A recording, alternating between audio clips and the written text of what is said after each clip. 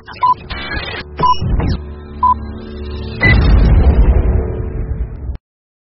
morning, happy Wednesday, and welcome to Adam versus the Man, coming to you live from the Garden of Freedom in northern Arizona, in the mountains. Not the desert part. No, it's not a desert. We get 12 and a half inches of rain per year. That's a 2.5 inch margin over the definition of desert, and don't you forget it. Thank you so much for joining us. We had a fun show. We're starting with COVID today because CJ put together an awesome animation to contain COVID on Adam versus the Man. That's right. We figured out how to contain COVID. We're going to play an intro animation before our COVID block, and then at the end of our COVID block and on Adam versus the Man, COVID will be completely contained to that block, and it will not be spoken of outside of that block, and it won't affect anything outside of that block at all. And speaking of which, the government has a similar plan. I think they're learning from CJ here. They've decided to just make COVID illegal, and they say that as soon as they get this law passed, it'll be gone. I mean, if it's illegal, it's banned. And then they're going to go to schools, where they have those gun-free zone signs, and they're going to say COVID-free zones now, and then boom, no COVID. That's it. So we do have a lot of news today about the COVID vaccine. Surprise, surprise. That's where people are turning their attention. We got a fun grab bag. We got an email allegedly from a U.S. Marine signed anonymous. Actually, it's not anonymous. I'm looking at this. There's a name on this. I wonder. We're gonna have fun with this email because sometimes I wonder. Quick story time before we get to our promos this morning. Earlier on in the COVID lockdowns, I was going to Flagstaff to run errands and go to the gym, and the gym was my last stop. And it's right across, typically, from a U.S. Marine, actually a whole block of military recruiting offices, right? And I wanted to get a little police repellent for my car. So I went in there. I went into the Marine office, and I was I didn't say anything important or interesting or challenging. I went in. I was just chummy, shook hands with the staff sergeants in the office, and chatted about what it's like to be a recruiter out in the age of COVID. And, are they still going to high schools and bugging kids in person? No, it's a lot of phone work. I'm here to the gym and it's closed, so let me do some pull-ups. They have pull-up bar in their office.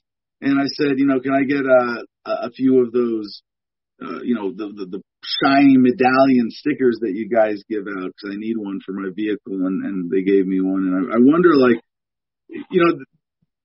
saying that, denouncing militarism, some people want to kick you out of the veterans. Oh, you're not a real veteran if you're not pro-military for the rest of your life. You're not part of the brotherhood. Sorry, guys. What it means to be a warrior is a bigger, far more important brotherhood, obviously. But I wonder sometimes, how far should I play this card? Walk in there and be like, well, I'm a veteran, and therefore you got to listen to me, and you shouldn't join the Marines. We shouldn't be doing this anymore. Do I have a voice in the veterans community like that? The mainstream well, it's not, though, man. They want you to believe.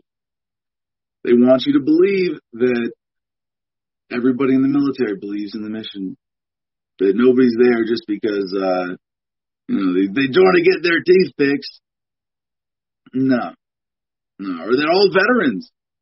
Want to put on their silly little piss covers and salute the flag and the color guard as it goes through in the annual parades and have smoke blown up our butts. No, that's not representative of anything that I know of the veterans community as a whole.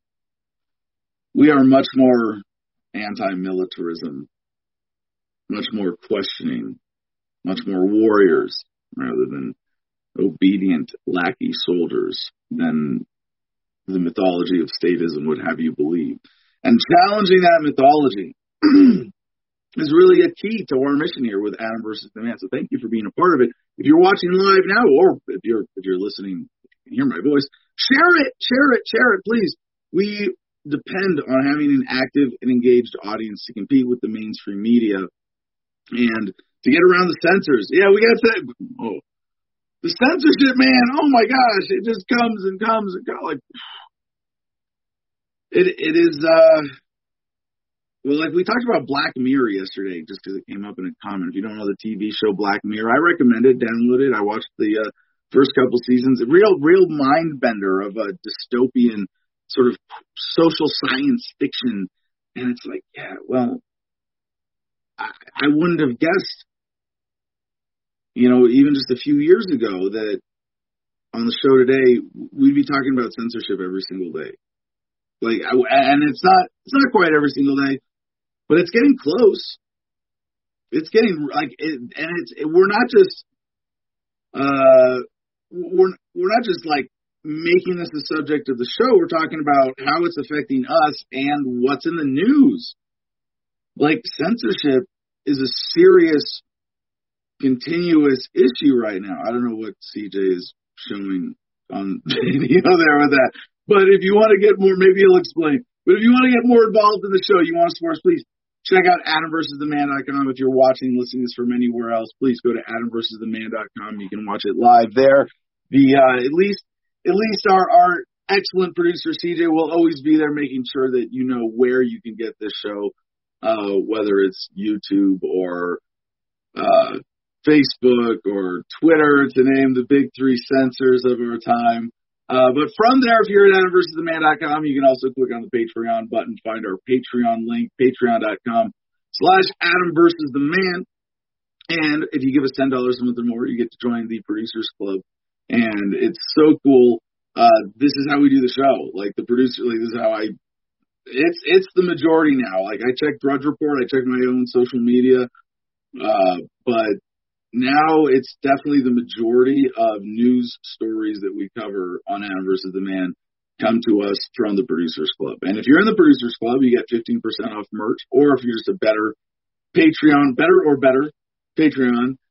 you get 15% off and free shipping on your merch order. So please check that out. Along with MakeThemDebate.com, really cool website, way to make debates happen. Help out our debate manager, Mercedes, in Nebraska. And then, of course, CigarFederation.com. Promo code Adam10, ADAM10 gets you 10% off. And if you're on Instagram, if you're not on Instagram, check it out anyway. But you can follow The Garden of Freedom on Instagram at The Garden of Freedom. So glad we got that handle. Let's get Comment Jim Freedom up here. I know we got to warm up. We got to get prepped to jump into this big COVID block today. Jim, how you doing, brother? Any early comments on the show today?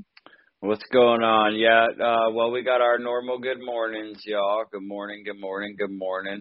T-Rod from Southside says, oh, shit, look, it's Post Malone in the house. What up, poser? What's good?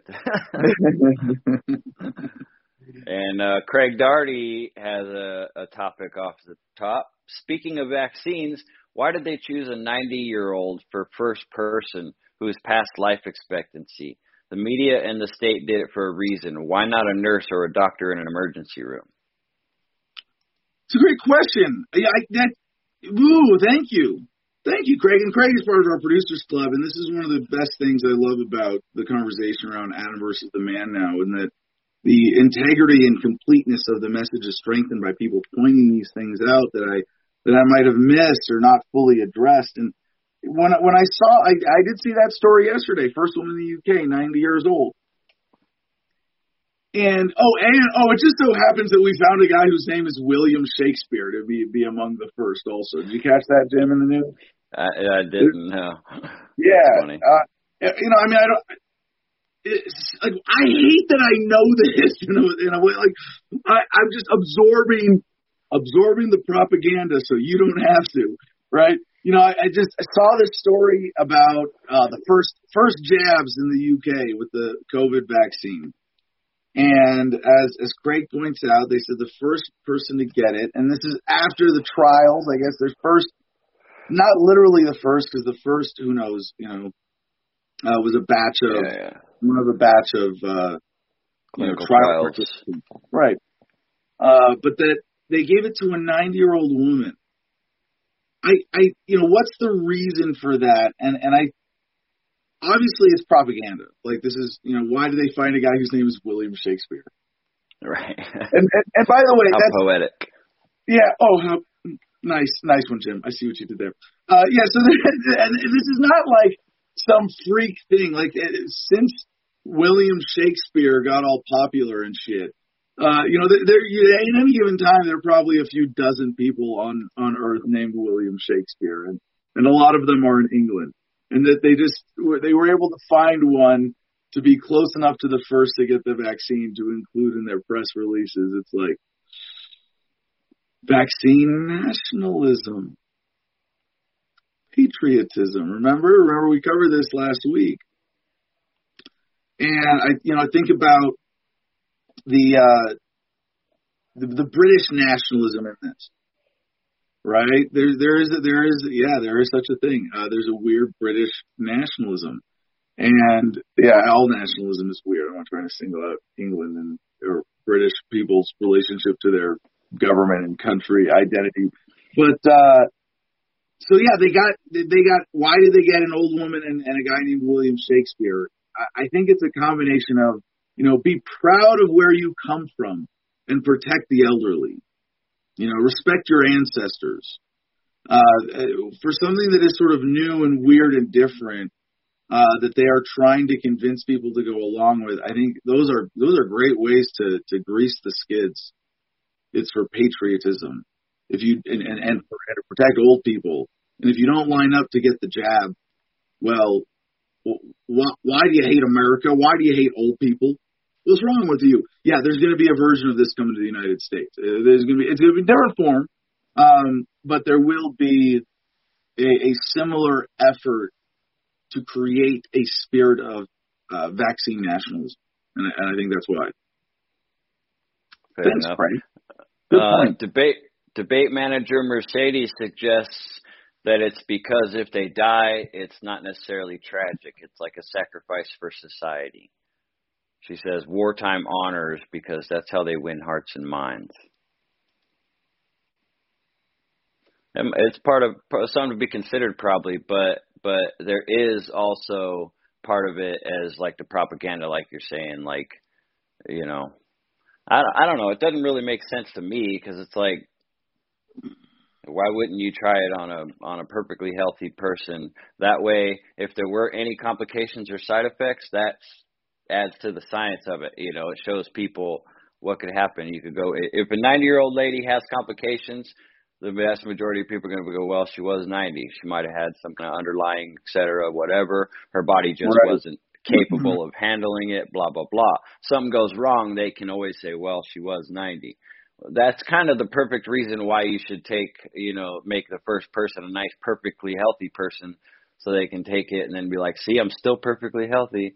But, they might still be able to be, but, I don't know. Oh, there's a point. I think we just crossed, or we're about to cross the line of ridiculous speculation, because I think it's enough to say that the people who crafted this message know better than we do about the impacts, right? I've made this point about Trump before.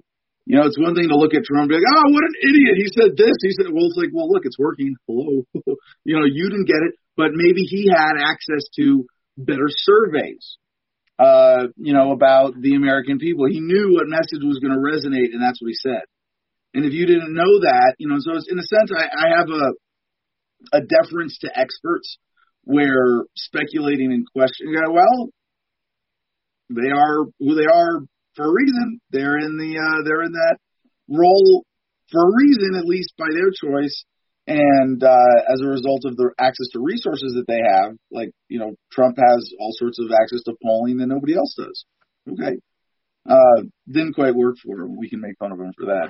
But yeah, I don't think we need to ponder. Yeah, they are trying to send some kind of propaganda message here. Definitely. Yeah.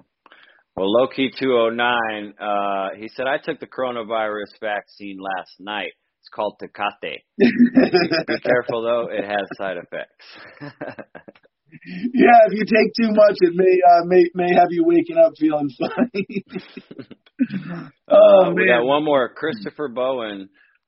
He says, why is British nationalism any weirder than American nationalism? Obviously, it's more prevalent over there. Well, that kind of answers your own question. It's not really different. It's just more prevalent over there. It's not. It's not better or worse or weirder. Well, it's weirder because it's more prevalent, I guess, right?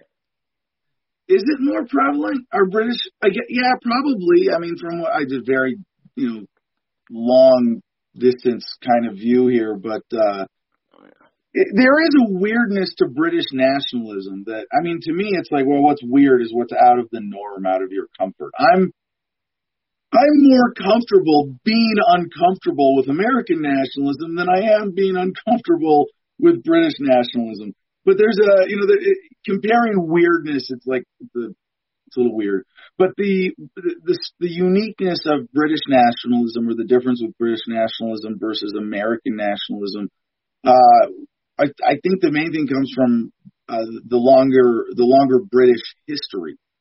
And there's also we used to be an empire, but we're not anymore. Whereas America is still like close to the height of empire, right? I mean, I think we're on the decline now, pretty solidly by most metrics. But those create a different mentality and patriotism. I think it was our friend Chris Cole, Victims of Family Law, sent me an article that I finally got around to reading last night called, I think it was The Anger of the Fatherless, or the Rage of the Fatherless, something like that. And it was analyzing just the failure of fatherhood and children raised without fathers in the United States, and how this so deeply relates to the psyche of the West and nationalism in the West, or Western civilization. And that there is a kind of historical crisis of fatherhood. And it's not just literally fatherhood, but the role of fathers in society, the role of men, going through, I mean, I don't know over what time period to say, but certainly going through some relatively modern shifts. And this relates very much to the issue of nationalism and patriotism, as in patrie. And there is a way that we relate to the government like a parent. You know, the liberal being the motherly versus the conservative being the fatherly mindset. But there is, with government, certainly a kind of transposition of relationship expectations of a father to that of government. And when you think, what is the government of the United States represent as a father figure to its people versus the British government to its people, you go, those are definitely very different relationships. And I think they got more weirdness than we do, but that's just my own bias. Fair enough. Mercedes pointed out it, and this is worth repeating, that one of the unique streaks of American patriotism is militarism, whereas in Britain it was more imperialism, right? Yeah, fair enough. Well, Don't Be a Statist thinks it's a lot simpler. He thinks British nationalists are weirder because of the accent. So you got a Rona block you're gonna do, huh? Wait a second. If they came first and they invented the language, aren't we speaking their language with a funny American accent? All depends on who you ask. Everything is relative. Yeah, smoke on that one, right? Do we have a contest today? We could do, I think it was actually yesterday's winner, Low-Key 209, that actually said this too, but he said it yesterday and I just remembered it. That's how good it was. He said we could have a contest to come up with the best contest. All right. Yeah, that's all right. That's our contest today. In comments, how do you want us to give away producer club memberships? Because that's what we're doing. We're trying to do at least a few every week, as much as one a day. And today you can win membership in the Adam versus the Man Producers Club by giving us a comment on any platform that Comment Jim Freedom is looking at with how you want us to give away these producer club memberships. So without much further ado, and I say much because I do have to prepare myself here, but CJ is very excited to premiere his Corona block intro animation. So let me get appropriately ready for this Corona block.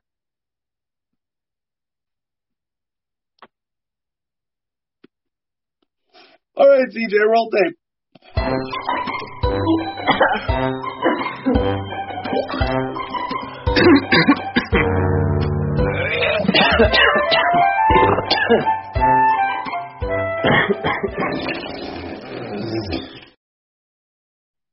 And now you see our COVID containment device in action here on Adam versus the Man. Our first story in our COVID block today comes from Fox 5 New York. New York legislation could make COVID-19 vaccine mandatory. Now, I'm not one to follow too much of what government is trying to scare you about what they might do.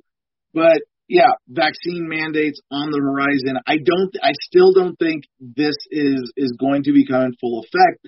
And what they're talking about is this would be in accordance with Department of Health's COVID-19 vaccination administration program, and must make. And this is if there is so that the state. Here's the wording in the potential legislation. The state must make efforts to promote vaccination and ensure that a high enough percentage of the population is vaccinated against COVID-19 to develop sufficient immunity. Once the vaccine program has been rolled out for a while, the Department of Health would have the authority to mandate vaccination to anyone who can safely receive the vaccine if public health officials see that New Yorkers aren't developing sufficient immunity from COVID-19. The bill doesn't define sufficient immunity, so presumably public health officials would have to set the benchmark. And I think this is sort of like this is as bad as it could get. I mean, it could get worse. There could be more overreach, but what they're looking at is limited, if maybe just these types of mandates. Excuse me, I'm still pretty confident in my prediction that overall we won't see, mass mandated vaccines, and even if we move more in that direction, there are going to be ways out of it. But we are going to get bullied into taking this vaccine by, well, you don't have to take it, but you can't get on an airplane without it, or go in a government building, or get a driver's license, or talk to a cop, or who knows what they're going to try to shut you out of. CNBC has the next headline. We have a bunch more on the vaccine today. The FDA says Pfizer's COVID vaccine is safe and effective, but trial participants warn of intense symptoms after second shot. And we're still looking for numbers on this. And this is really, why aren't they putting numbers on this to sort of tamp down the potential fear over this? And it's more fear mongering. Now, I'm here to say, this fits my narrative. Be afraid of the vaccine more than the virus, and it's bullshit, and you're being, but why? I want the numbers. Why don't I have numbers to say what this threat of side effects from the vaccine is? And I think it sort of reflects that there's a greater interest in promoting fear than moving things in a very specific direction with each news story, because the general, aura of fear, that the dark cloud of coronavirus hanging over everything, makes it possible to do all the specific things that they want to do. Related story from New York Post, nypost.com.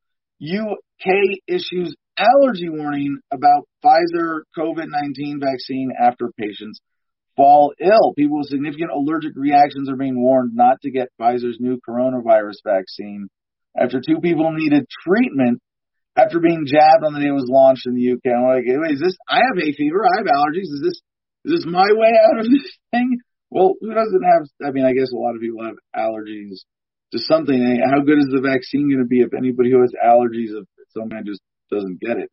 The unidentified duo, both staff in the UK's NHS National Health Service, needed treatment for an anaphylactoid reaction Tuesday after they were among the first in the world to get the shot. The Medicines and Healthcare Products Regulatory Agency immediately issued precautionary advice against vaccinating anyone with a history of significant allergic reactions to medicines, food, or vaccines. Okay, so maybe my hay fever doesn't do it, but this one time I had this allergic reaction to this drug. I can't remember. All right, maybe that gets me out of it. 2 people with a history of significant allergic reactions responded adversely yesterday, said Professor Stephen Powles, National Medical Director for the NHS in England, adding that both were recovering well. The MHRA have advised on a precautionary basis that people with a significant history of allergic reactions do not receive this vaccination. He said, insisting the advice was common with new vaccines. The Hill has this next fear-mongering headline. This is a little out of order here, but from thehill.com, first signs of Thanksgiving COVID-19 wave emerge. Yeah, blame me and my family. The first signs of a post-Thanksgiving surge in coronavirus cases are beginning to show up in data released by states across the country in a troubling prelude of what may become the deadliest month of the pandemic so far.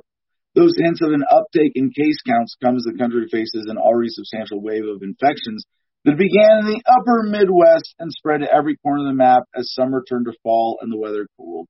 Now, this thing about an uptick in case counts connected to Thanksgiving, is there one?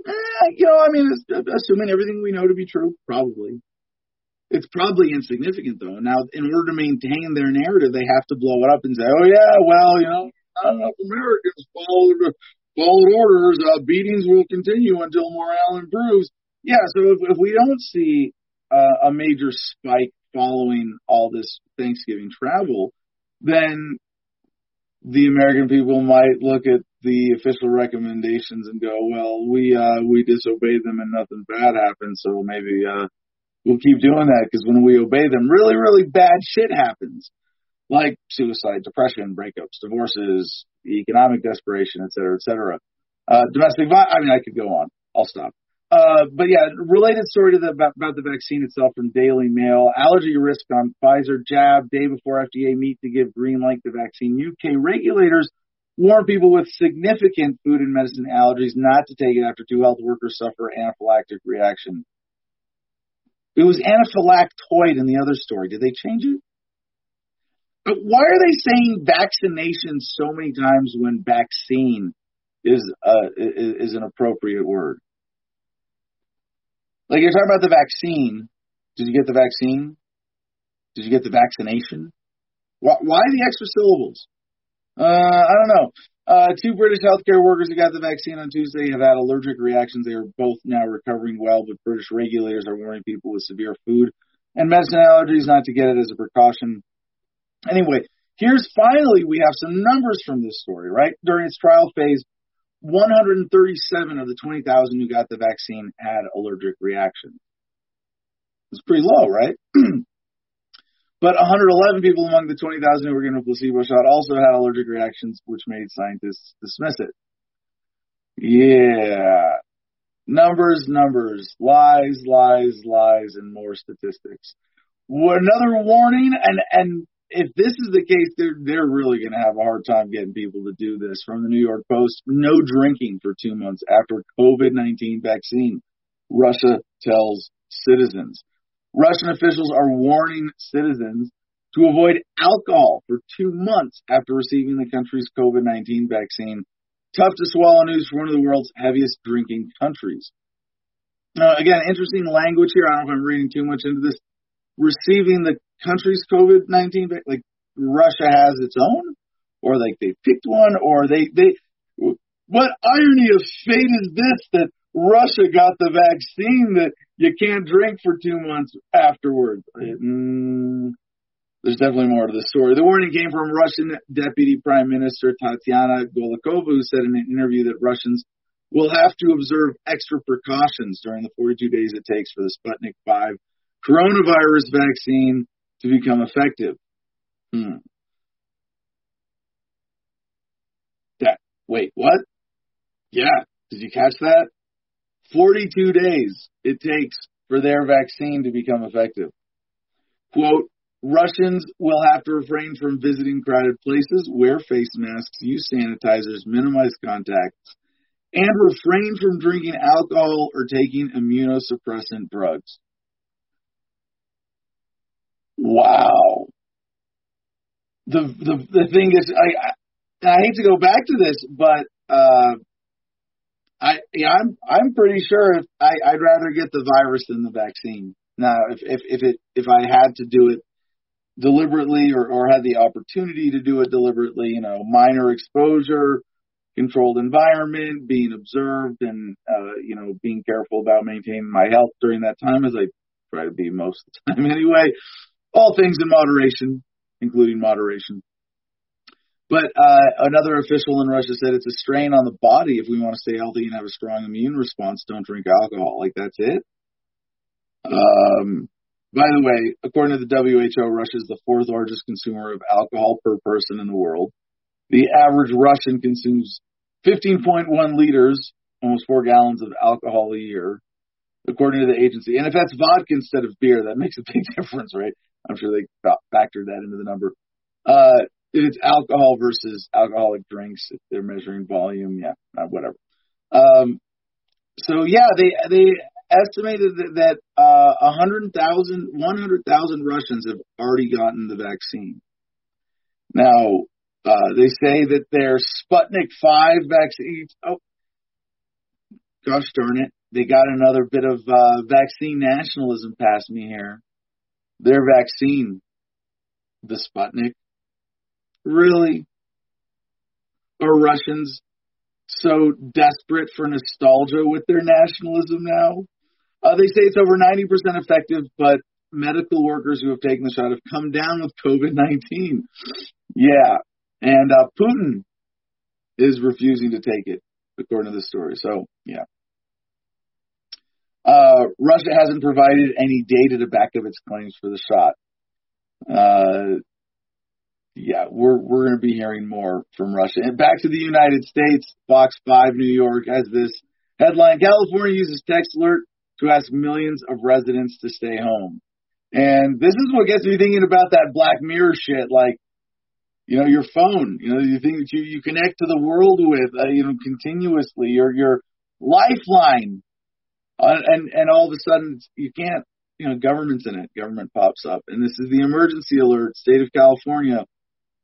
New public health stay-at-home order in your area. COVID-19 is spreading rapidly. Stay home except for essential activity. Wear a mask. Keep your distance. Visit covid19.ca.gov. When can I get a phone without government in it? Yeah. This is dystopic. They don't have to substantiate any of this. They want you to be afraid of super spreader events.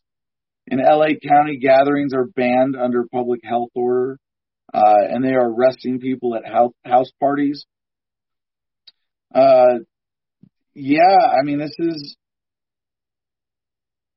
It is kind of scary. Yeah. A couple more vaccine stories. Yeah, if you weren't scared enough already.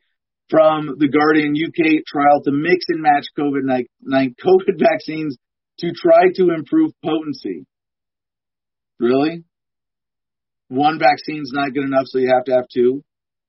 I mean, do you see how ridiculous this is? There's so many perverse motivations for power, money, control, tied up in this. But it's like if your parents bought you a car and said, "Hey, here's a car. Congratulations, you got your first car." Oh, but you know what? It's so unreliable. While you're going to have to tow a second car behind you, and if the first one breaks down, you're just going to attach the second car to the front, or just push the other one and get where you're going. We can't get you a car that's good enough to get you where you're going. But two of them, if we just tack two of them together, that'll do it. I mean, there's so much wrong with this. It's like, if it wasn't for CJ sick of me talking about Corona, we'd be doing a lot more about the vaccines and picking this apart. But there's just It really is an overwhelming flow of bullshit and propaganda and lies, and damn statistics over and over again. So the next story, we had just a couple related COVID-related stories in our block today from CNBC. Universal basic income could decimate cities next year, one bank says in its outlandish forecasts. In a report entitled Outrageous Predictions, Saxo Bank outlined 10 outlandish forecasts for 21, although it did stress these are not its official views. Among the predictions, the Danish bank said measures implemented by governments to support lost wages in response to the coronavirus pandemic could become permanent. So, I pointed this out months ago that this is their backdoor UBI. If you recall, in the early days of the debate about COVID relief in the United States, it was Yang and the Yang gang stepping in, going, this is why we need these COVID relief checks. Just need to be permanent and ongoing. Oh, that's the same as UBI. Oh, yeah, it is. Oh, well, it's a good thing Mr. Yang is here to help talk about it and figure this out for us, right? Among the predictions, there was this quote from strategist Kai Van Peterson. UBI leads to a seismic rebalancing of the forces and structures within society and how they apply geographically. Now, this is really interesting in terms of the seismic rebalancing of society as workers wave bye-bye to big city life. And by the way, skipping ahead for a second to our next story, and we're going to come back to the crazy predictions. Bloomberg, via MSN.com, vaccines herald return to offices, but workers don't want to go.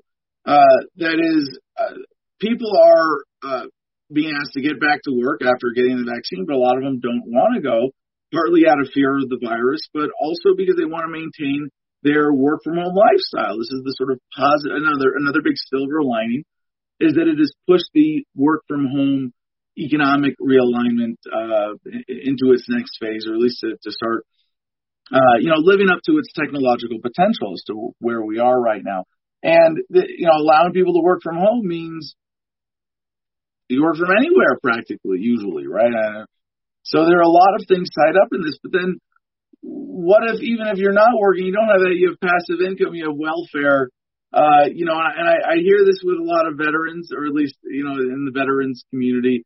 Oh yeah, get your disability and then go move to Thailand and live like a king. All right.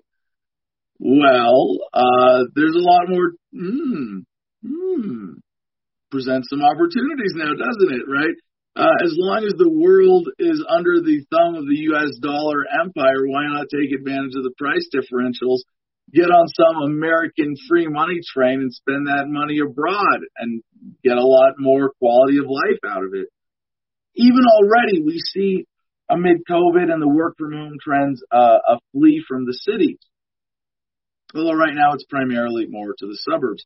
So in this, within these predictions, the bank said that measures implemented by governments to support lost wages in response to the coronavirus pandemic could become permanent, and this new era of free money would crush commercial real estate. The risk that societies are entirely torn apart results in the realization that COVID-19 measures weren't a mere panic response, but the start of a permanent new universal basic income reality.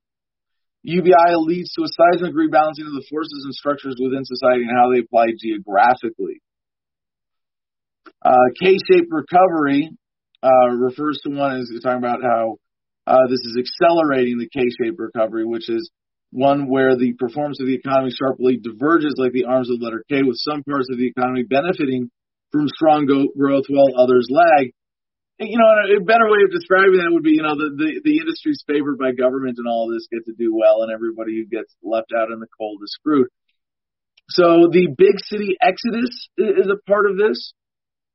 The IMF describes universal basic income as an income support mechanism, which regular cash payments are intended to reach a large portion of the population with minimal conditions.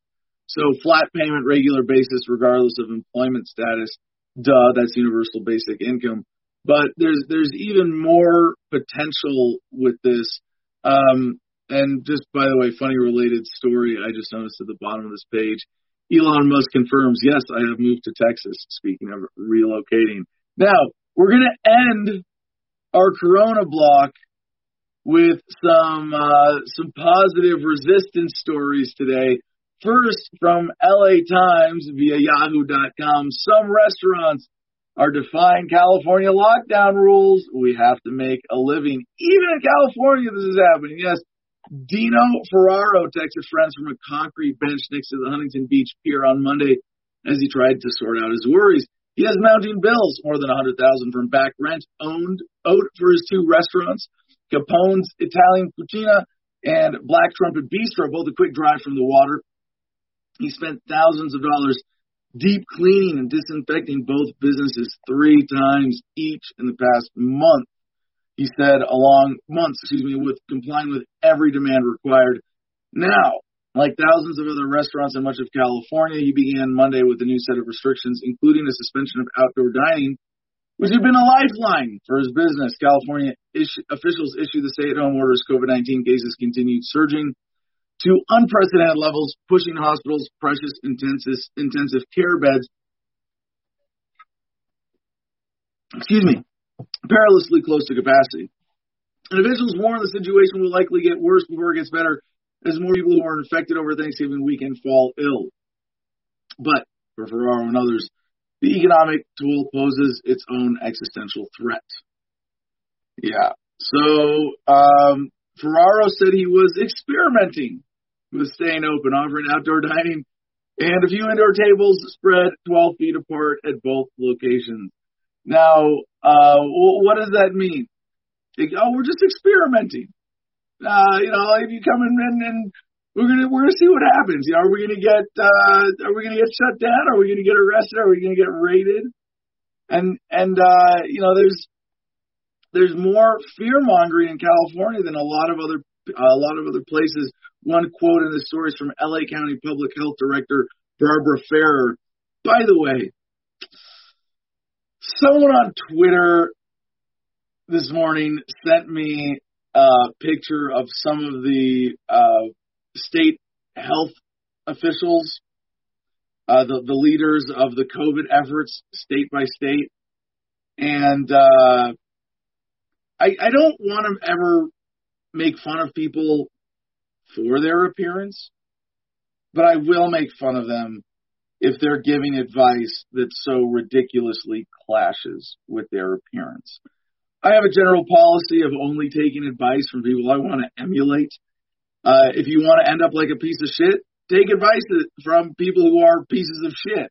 If you want to be healthy, take advice from healthy people. If you want to look like a government health official, take advice from government. They are a sickly lot of obese or gaunt or just unhealthy, disgusting-looking human beings. Now, I didn't see a comprehensive review of all the photos, and I don't mean to cast aspersions on every single one of them, but there is something to be said from this. I'm not just pointing it out to make fun of them. But, who is it that thinks they can tell other people, how to manage their health, that they know better? You better be able to back that up. And anyway, the people trying to scare us, like Barbara Ferrer, once people die, they're gone from our lives forever. And there's no way to measure that impact at all. And every death is a tragedy, particularly those deaths that in some ways, if we were all better doing our part, we could be preventing right now. Are you trying to explain to the people of California how death works? Is that what you have been reduced to, or is that the conversation? So Governor Gavin Newsom announced the new round of restrictions last week, saying stricter intervention is needed to shore the state's hospital system and make sure intensive care beds remain available. But as we learned from this story, this case is not an isolated one with the owner of these two restaurants and Dino Ferraro. This is happening all across the state of California, and I hope this points to a trend all over the world. I think people are, and certainly in the United States, we are coming to a new wave of breaking points where people go, wow, following the law, following orders, is really bad for our health. We can't do this. This is at some point this becomes suicidal, and there is a wave of pushback now that I don't think is going to explode into a revolution, unless you want to say this is already it. If your standard of that word's definition is so low, but there is going to have to be some pullback, and I do think we have overall reached the high watermark of COVID policy crackdown, if only because it is going to have to subside in the face of this growing dissent. Now, we have, like, you want to talk about, like, experimenting. Well, in New York, they're experimenting with driving cars with cops on the hood. Yeah, no, okay. So there is a famous story related to this. Staten Island bar owner, in his own COVID fight, surveillance footage shows Staten Island bar owner driving off with cop on his hood as police try to arrest him for breaking COVID rules, but he says he was scared and running for his life. Now, I know this is a little weird that you would expect to hear from me, because you would think I would be most automatically sympathetic with the driver in this case, but I had to, my mind, when I saw this video, I'm looking, there's a cop running to stop a car with someone who's planning on driving away, and that this physical confrontation is somehow, it's not appropriate, but is thought of by that cop as appropriate. What thoughts does that cop have running through his head as he runs up to that vehicle? I'm a hero. I have to stop COVID by physically stopping this car. Wow. Now, I don't want to say never do this, but, well, okay, never become a cop, never jump on the hood of a car as a cop. Yeah, I can say that. But from the perspective of the victim in this case, our hero, the Staten Island bar owner who was so defiant, don't, unless there's some other immediate physical threat, don't drive through cops. I know that they're a threat to you, and there's no NAP violation here. I'm just giving general advice, as a matter of how to deal with police driving through them with vehicles. Like, you're not, by the way, this guy has been released on bail since then. But anyway, backstory on why this is so important about the Danny Presti, who owns Max Public House. He was already facing charges of ignoring COVID restrictions. And it says he rammed his Jeep into a sheriff's deputy. Is that what you see on the video? I'm pretty sure it's the deputy jumped on his hood and then he drove away. Not quite as dramatic. But Presti now says that the men did not identify themselves as police officers, and he thought he was running for his life. I don't know if that story holds up, but there's obviously absolutely uncalled for harassment by government, by the police. And the deputies were attempting to arrest him for serving patrons in violation of city and state closure orders implemented to curb the coronavirus pandemic.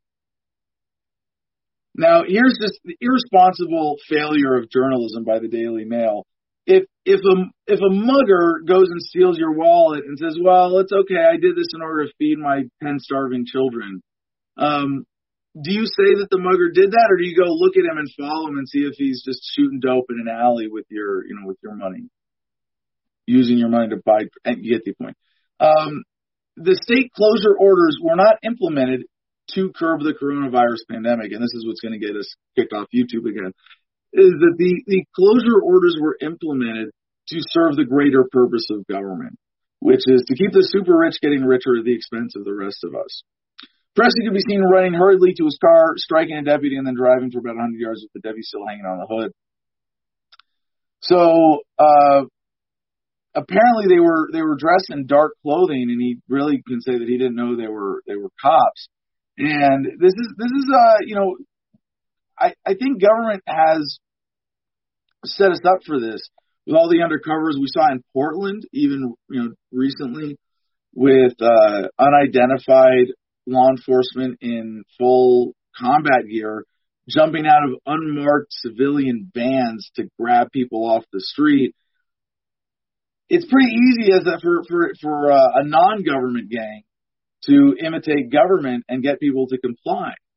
But, this is why you got to know what self-defense is, and it doesn't matter if someone's a cop or not. If you got to defend yourself, you got to defend yourself.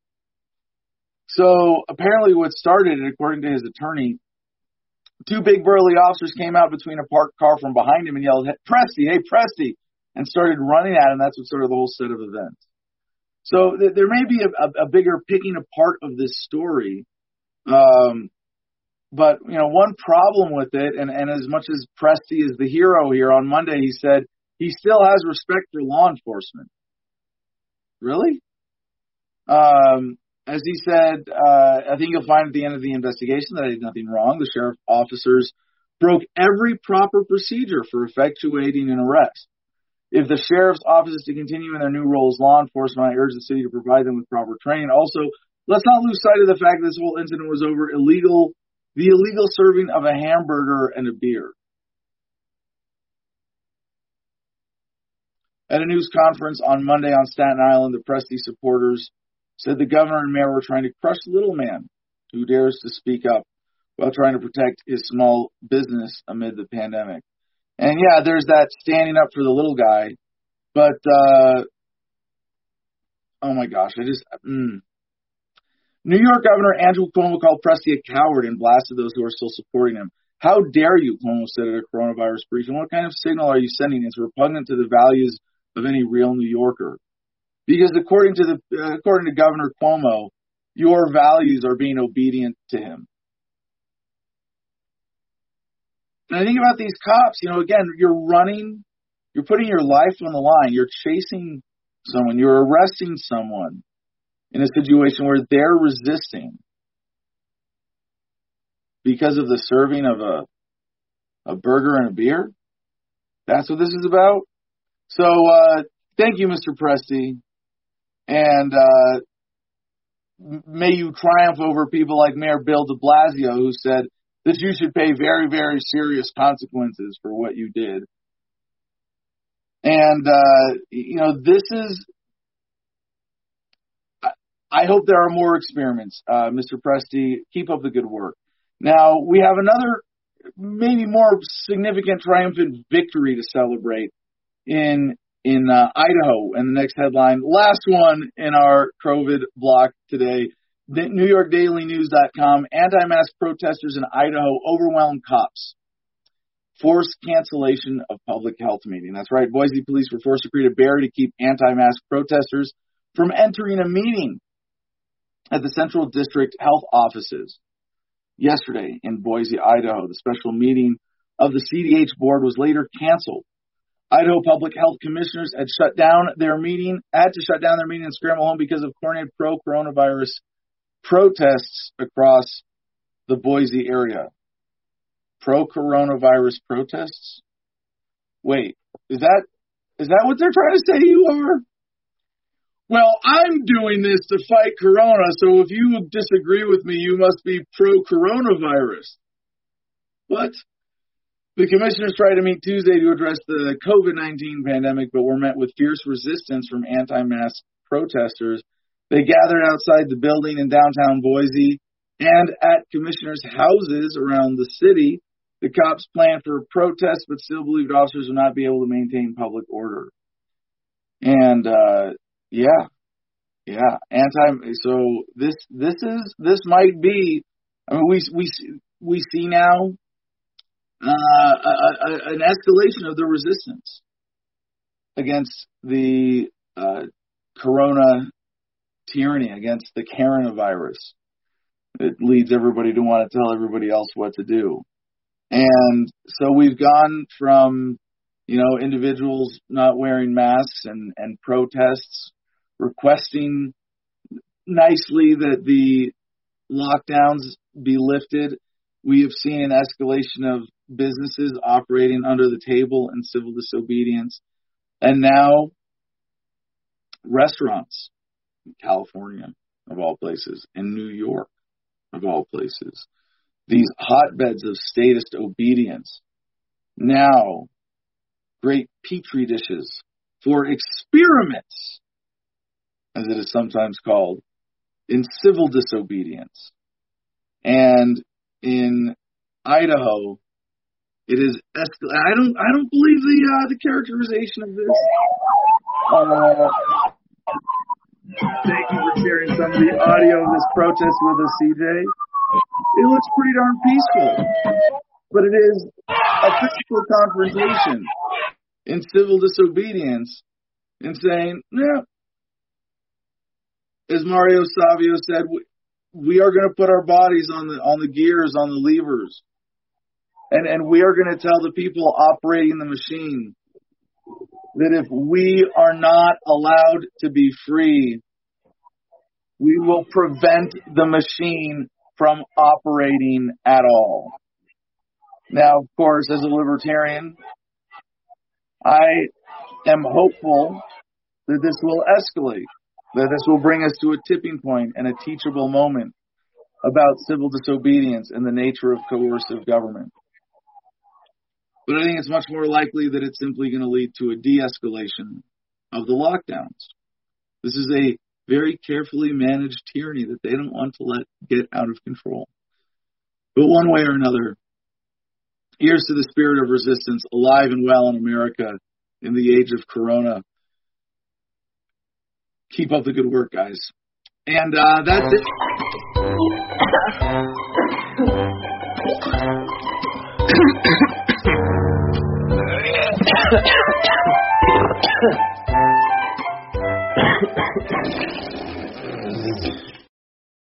Well, and if I ever need to, that's when I get to blow my nose in every show. Yeah. So, CJ, sorry that COVID block went pretty long, but I hope you appreciate it. There was kind of like a second half of the block there with the resistance stories. I think that was important to cover. You know, we need to do everything we can to encourage this. So let's get back to Comment Jim Freedom. Check in with the audience here. Harass my respiratory system, so it sounds more like I've COVID. That's crazy. Yeah, it's good to see so many people resisting. Like you pointed out with the one guy saying, but he still respects cops. You know what I mean? Like that's the thing that kills me. Like I was thinking about that in that whole crowd right there. They're all focusing on a specific issue. But I still feel like they're going to use the bad apple scenario. They're going to chalk anybody they come across that's resisting them in this particular case as just a bad apple. But when they go home and calm down, they're going to say, "But you know, we still got to, you know, fund our police and all that." Well, Jim, I mean, let me point something out here because you know I like giving people the benefit of the doubt and pointing out the coercion in any situation. Excuse me. Mr. Presti is definitely the victim of ongoing threats of coercion. Right. To arrest him, to shut down his business, et cetera, et cetera. And as libertarians, you and I would wish you could come out and say, no, I don't respect law enforcement. I respect protection of rights. I respect public service. I respect safety officers. I respect those who truly take the spirit of protect and serve seriously and enforce what is right in ethics and natural law, not enforce laws on paper based on the whims of politicians and other bullshit, which is a bit of a strong, nuanced statement. But is he going to come out and say that under duress? Or does it make more sense? Remember, he's on Staten Island, right? Conservative market. Now, very statist conservative, obviously, very pro-law enforcement, but it's an area in New York where there are a lot of cops and firefighters. So if he came out and said, no, screw you, pigs, you're fucking evil. What you're doing now is fucking wrong, and I don't yes, I love you as people, but I do not respect this. I do not respect what you are doing. That could have pretty fucked up consequences for him in New York. Remember, New York is a place, too, where a lot of, off-the-record physical abuse occurs, threats, things like that. You know, who knows what would happen if you live in Staten Island and you take a public stance against law enforcement. I'm sure we have some activists we could ask about that. And whatever that threat is, I don't blame Mr. Presti here for sidestepping it.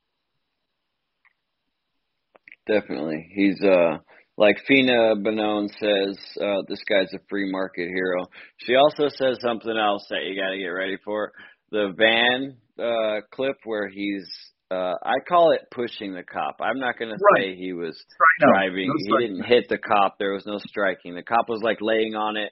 It was almost like they had a moment to like, you holding on, because I'm going to go, you know. Yeah. Before he left, you know, so. But anyways, she says that van looks like COVID versus a mask.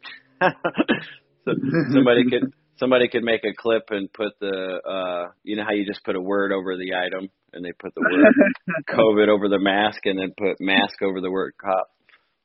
You know. Yep. Those cops stopped that van like masks stopped COVID. Mm-hmm. Craig Darty points out, though, in a serious note, luckily they didn't shoot him. They are trigger happy, and that, like even the cop on the side, I'm surprised he didn't pull out his weapon and shoot him. Yeah. CJ likes that point. Yeah, no, well done. That is probably the best line of the whole show is that those cops stopped that car like COVID mess. It's a good one. Hey, so yeah, that's the way to contain the coronavirus, but I'm still saying, like, we don't want any residual spillage outside of that segment of that thing, that virus. So we gotta do Karen comments before we play the block outro. We need to have somebody that keeps track of how many times you say COVID or COVID is mentioned after the COVID segment, because that's losing containment of the virus. It's uncontainable, CJ. No, it's containable. Yeah. I will. That's the lesson we're going to learn at the end of the day. I will hit the bookmark again. You were just yesterday. You said you're not putting anything with COVID up, and you were talking about a completely unrelated story, but there was an ad. I think it's better if you turn it into the joke that it is. It needs to be the joke that it is. So what was the video you were playing with the pigs? I don't know. It was just, they're evil pigs. They're just evil pigs, man. The pigs are evil. That's what it says. And if you Google evil pigs, that's something you'll find if you Google evil pigs. Just for future reference. Well, I was saying that as in the most irresponsible way to be anti-cop in that situation, right? Or to take that. Nay, I don't endorse using that term, just to be clear, or any such ad hominems. And I think in particular, I don't know. Have you ever heard me really call cops pigs? Like, I don't think I did. No. I wasn't saying you did. Yeah, and in that case, I did it as, like, in a voice, essentially, right? Yeah, as you know, as someone else might say it if they were, just sort of overwhelmed with anger with the cops. And it's called righteous anger. That's what you call that. You call that righteous anger. You can express righteous anger without dehumanizing others. You can, of course, but other times you can't. So, you always can. No. You always can. And there are a lot of reasons why it's sort of not helpful or counterproductive, and I did it in this case in someone else's voice to show that. Anyway, shall we have our break and move on to non-corona stories? Yeah. So that's the next question I have. It looks like we got some election coverage. We do. Sadly, still we have election coverage. Shall we get to it? Hey, real quick, I want to let everybody know there's going to be a launch of new T-shirt line. We're Adam versus the Rona. So it's not up on the store yet. We'll get it up there though. But it's just a little talking point. And then the Freedom logo that got COVID. So you'll see it when it comes out on the store if you go to Adam versus the Man here in the next few days. But I look forward to getting the shirt because this is what this show has literally been about since the day it came out. Like, Oh, it's tough. My shot is not complete yet until I get my laptop sleeve. I know, Jim. Don't worry. Listen. It's about timing. Thank you very much for coming to my TED Talk. Mercedes, I can see you. That's copyright. Hello. Yeah, he channeled his inner Mercedes there. Don't worry. It's all in due time, Jim. All in due time. Well, Elizabeth Coquillard would like you not to disparage the animal pigs. Yeah, right. Don't disparage pigs by comparing them to criminal humans. Let's see. Don't be a statist to be an ad hominem. The attack has to be on a, quote, man. A pig is not a human, so ad hominem doesn't apply. But that said, I support pigs. He supports pigs. Piginem? Of course, statist. What's the Latin word for pig? I have no idea. Ad piginem? If it's not, because homonym is of the man, right? Or of the person? Right. That's clever. Good insight.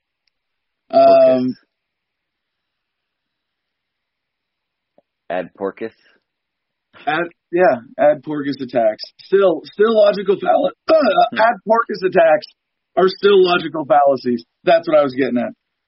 All right. Sweet. All right. So to start our election coverage today, we go to thehill.com for this story of censorship from YouTube. Surprise, surprise. YouTube to remove content that alleges widespread election fraud. Now, why is this news when, our producer CJ calls me the most censored man on YouTube or on the internet? Is this really that much of a shift? And you know what? Honestly, I think it is. Because this is a kind of political censorship where, they crossed this line a long time ago. Let me just sort of back up. This is something that I personally have been dealing with, YouTube censorship, going back to when I first got serious on YouTube, I suppose, back in 2010, when the TV show got canceled. And then it was different things. It was community guidelines. And the community guidelines are deliberately vague. JP Sears, Waking with JP, has a great video making fun of the, what it's like talking to YouTube customer service and their community guidelines being just sort of silly and arbitrary, but arbitrary. They have made themselves the arbiters of truth in a lot of situations where the effect is, well, you don't get to think for yourself anymore. Sorry. We'll do the thinking for you. And what's interesting to point out in all of this is the double standard. But first, let's get to this new wave of censorship and see what actually is new about it, aside from the subject of election fraud and the timing, which is actually very interesting. YouTube said Wednesday, as in today, it will start removing any content uploaded to its platform that contains allegation of widespread fraud or errors in the 2020 presidential election after Tuesday's so-called safe harbor deadline that essentially locked in President-elect Joe Biden's victory. Now, a lot of people will misinterpret this based on the superficial elements that make it look like YouTube is another liberal-owned social media tech company that wants to, rubber stamp or cement Biden's victory. And this is kind of more of an anti-Trump thing than anything, because Trump is the one right now pushing for the recount or challenging the election results, alleging widespread voter fraud. Now, as I always have to point out, covering any of these stories, when Republicans and Democrats say, those lying, cheating crooks stole votes, they're both right. And widespread voter fraud it has been a thing in America for a long time. Yeah, I can justify that. I can back that up. We can look at the history. We can go back to every, duopoly action at voter suppression. disenfranchisement, making it harder for people to go vote, et cetera, stealing of votes, false votes, suppression of votes. This is a well-established American tradition. So in order to say that that's not true, that there's not widespread voter fraud, you have to redefine widespread to mean not wide enough to overturn things for Trump. And that's kind of what they've done here. But somebody famous once said something about if you want to see who really rules you, see who you're not allowed to question. And in this case, who are they really saying that you're not allowed to question? Government itself, the integrity of the election process. The deadline marked the date by which all states are required to have resolved any election-related disputes. President Trump, however, has not conceded in the race. Even the state officials have certified their election results showing Biden has the Electoral College votes to be the 46th president. In a blog post, YouTube said content, quote, that misleads people by alleging that widespread fraud or errors change the outcome. Change the outcome of the presidential election will be removed. The update applies to content uploaded Wednesday or any time after. It doesn't, because if it was uploaded before Wednesday, it is, some official deadline where now it's okay to censor this. And now it's okay to say we have decided, and you can't think for yourself anymore or question the official line. So YouTube also said that since September, it has terminated already more than 8,000 channels and thousands of harmful or misleading election-related videos for violating its existing policies. YouTube said 77% of those removed videos were taken out before they had 100 views, meaning more than a quarter may have reached a wider audience before they were removed, which might give you a little bit of a clue there, executive producer CJ, as to our videos getting flagged and demonetized and taken out of our subscribers' feeds. They are getting attention. They are getting reviewed before they get 100 views most of the time. But this story from The Hill instead takes the very pro-censorship angle of saying that, meaning more than a quarter may have reached a wide audience before they were removed. Oh my gosh. You're not allowed to let people hear that. Democrats have increasingly criticized social media platforms over their handling of election misinformation. The CEOs of Facebook and Twitter have frequently come under scrutiny from lawmakers this year, but YouTube CEO Susan Wojcicki has not been summoned for Senate hearings like other social media executives. Really? Further, Google CEO Sundar Pichai has also appeared before Senate panel, but he has largely not faced questions over YouTube, which is owned by Google. So YouTube, my old friend. When all of the other social media companies are at least doing some things that raise questions for government, by contrast, you seem to have sufficiently towed the line so as to escape scrutiny, at least at this one level. And the double standard here, I've pointed this out enough times, but I think to sum up sort of the measure of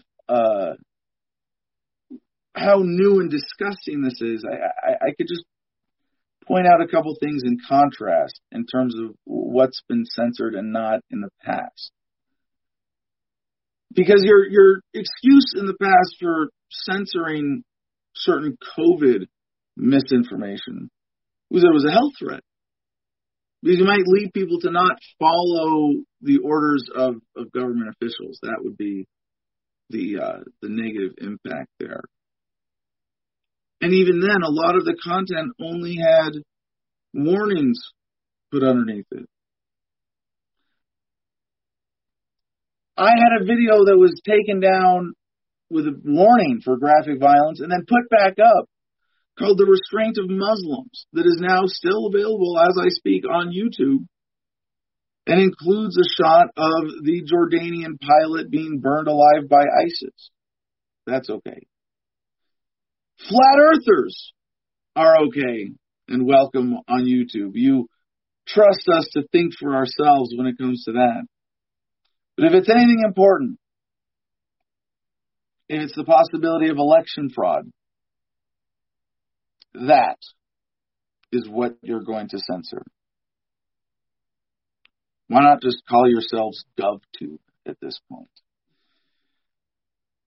Our next story from Reuters, U.S. states plan to sue Facebook next week. Sources, a group of U.S. states led by New York is investigating Facebook Inc. for possible antitrust violations and plans to file a lawsuit against the social media giant next week. Four sources familiar with the matter said Wednesday. The complaint would be the second major lawsuit filed against the big tech company this year. The Justice Department sued Alphabet Inc.'s Google in October. More than 40 states plan to sign on to the lawsuit.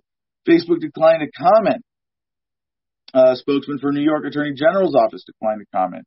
The FTC, Federal Trade Commission's commissioners, met on Wednesday to file a related complaint with an administrative law judge or district court. It's not known what the states plan to include in their complaint. One allegation often made against Facebook is that it has strategically sought to buy small potential rivals, often at a big premium, including Instagram in 2012, WhatsApp in 2014. So what are the what lawsuit or what is the outcome of this going to be, or what are they going to be asking Facebook for, and how are they going to present this? Certainly, there's going to be an element of pandering. It's what do our constituents what are they going to do? What's going to make us look good in the eyes of our constituents? What's going to give us more power? And in terms of here's a bold prediction. The action taken by governments against Facebook are not going to fundamentally challenge the empowerment of Facebook through government, corporatist, and banking policy. ABCnews.go.com. House passes defense bill with veto-proof majority despite Trump's objections.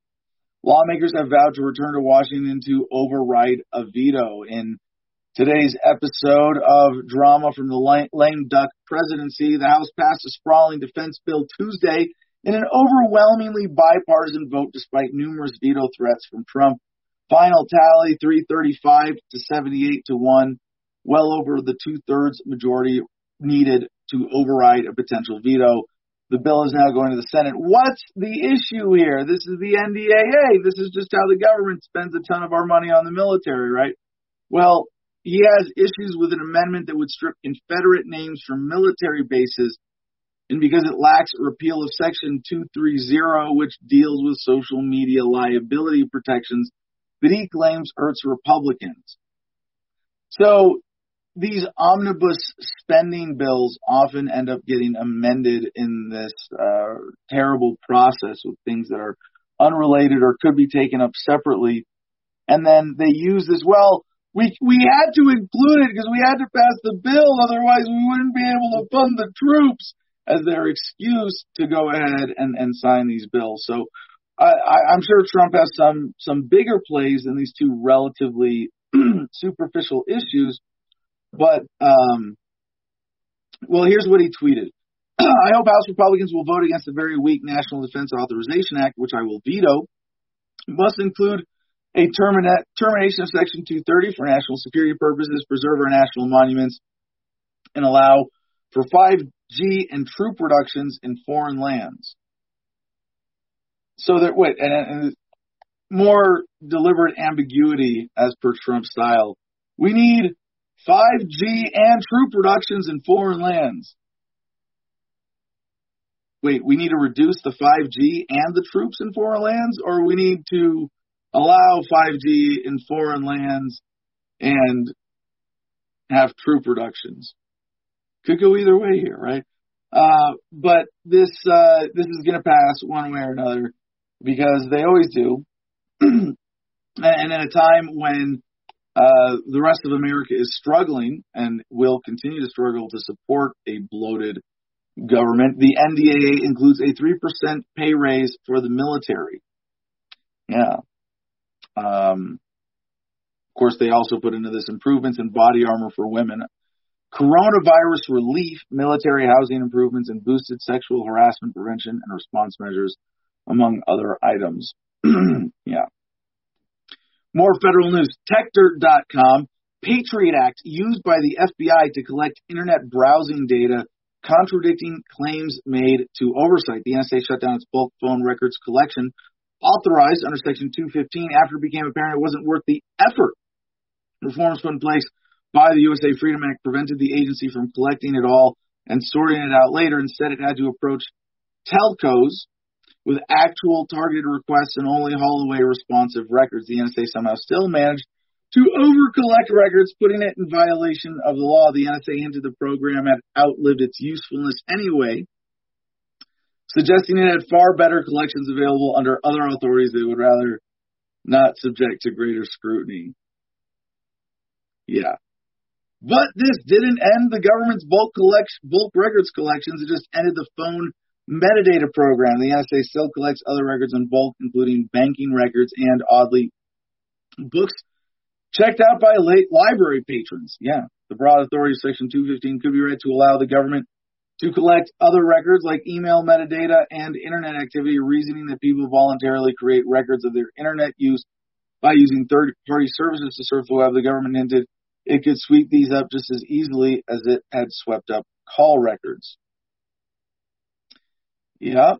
Now, all the more reason to use another third party like a VPN, virtual private network, that would at least mask your interactions with the internet.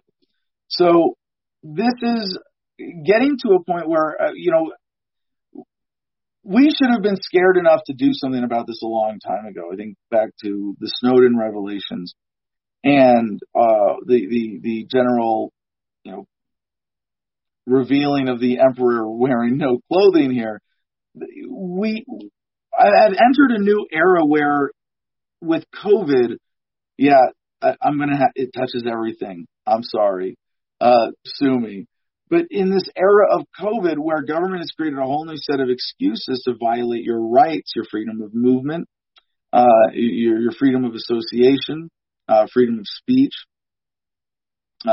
freedom of trade, free commerce. You're in so many ways being assaulted by this metaphorically assaulted by the literal coercion of government, with the flimsiest of excuses lacking substance and lacking the need to be substantiated.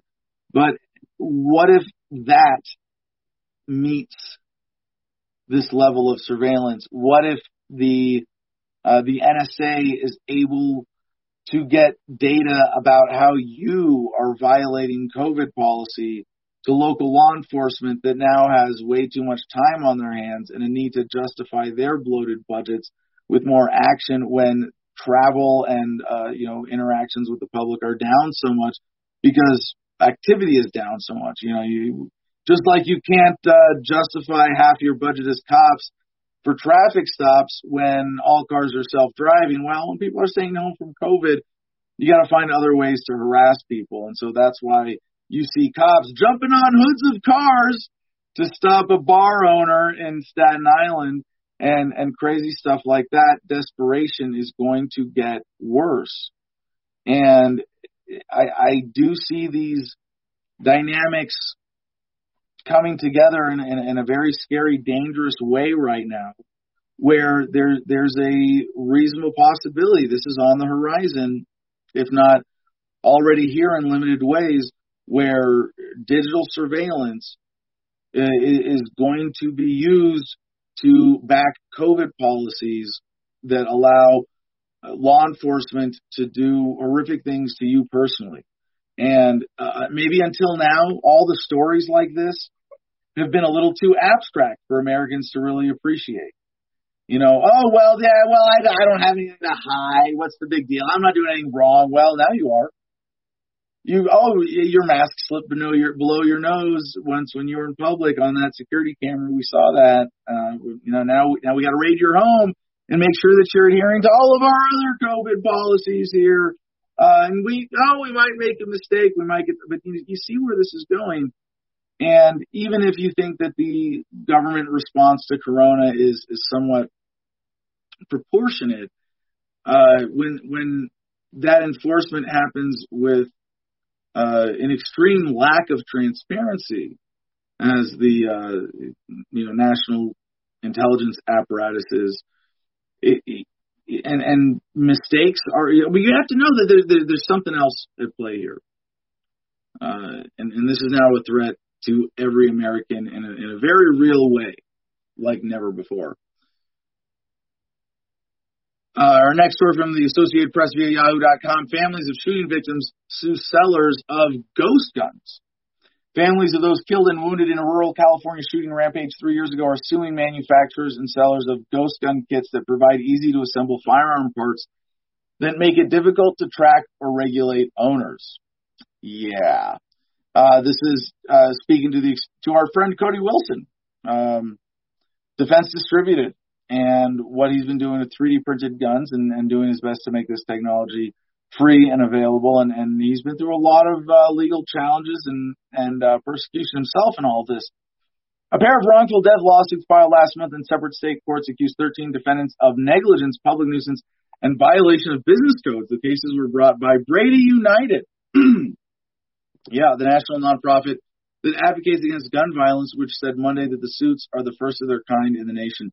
Now, I have to first, in analyzing the story, break down, what is this anti-gun movement? What is Brady United? Now, I don't care too much about this particular organization to make the point that we see there is a deliberate effort by the powers that be who want a population disarmed to take advantage of the other element of this, which is the part of the public that is gullible enough to say, oh, we just don't want guns. And I get the sentiment, and in a sense, I'm not pro-gun, I'm pro-freedom. And I'm pro-defense, and I'm pro-individual empowerment, especially in a way that, balances government power, provides a check to it. So this, the people who just want less gun, and I share the sentiment of most reasonable, anti-gunners, in that I want less gun violence. I mean, why do I want freedom? It's because I want happiness and preservation of life and value and security and all of those good things and peace, ultimately, and a more loving, harmonious world. But when we have the technology, before I get back to the story, in that sense, I am kind of anti-gun for self-defense in the long run, simply because we're going to have better you're going to have a Star Trek phaser, set phaser to stun, and you can take someone out of commission without hurting them or damaging their body, and just without destroying that value unnecessarily. That's progress, and I think the more we let the nanny state interfere with that, the more conflict we're going to have, whether it's with or without guns, the more pain and angst and suffering. So the people who are on the first side of this, or the first half, I guess it's a small part of the real central planners who want the public to be disarmed, they'll do whatever it takes, and they'll use genuine anti-gun people as their shields. And hey, look at how you're being used, people. Look at how you're being used. What are the principles behind this? And in this case, the ghost gun kit. You ready for this? Ghost guns, which are cobbled together with various parts often purchased separately, have long been popular among hobbyists and firearm enthusiasts. The weapons that contain no registration numbers that could be used to trace them and require no background checks increasingly have shown up at crime scenes, gun control advocates say. Yeah. Thanks to modern technology, thanks to people like Cody Wilson, entrepreneurs, innovators, hobbyists, the internet, we're able to defend ourselves in a way that you don't know, and you're not able to stop us. Great. Brady's chief counsel says there's an ample and thriving gun market in this country in which law-abiding citizens can get guns through proper channels.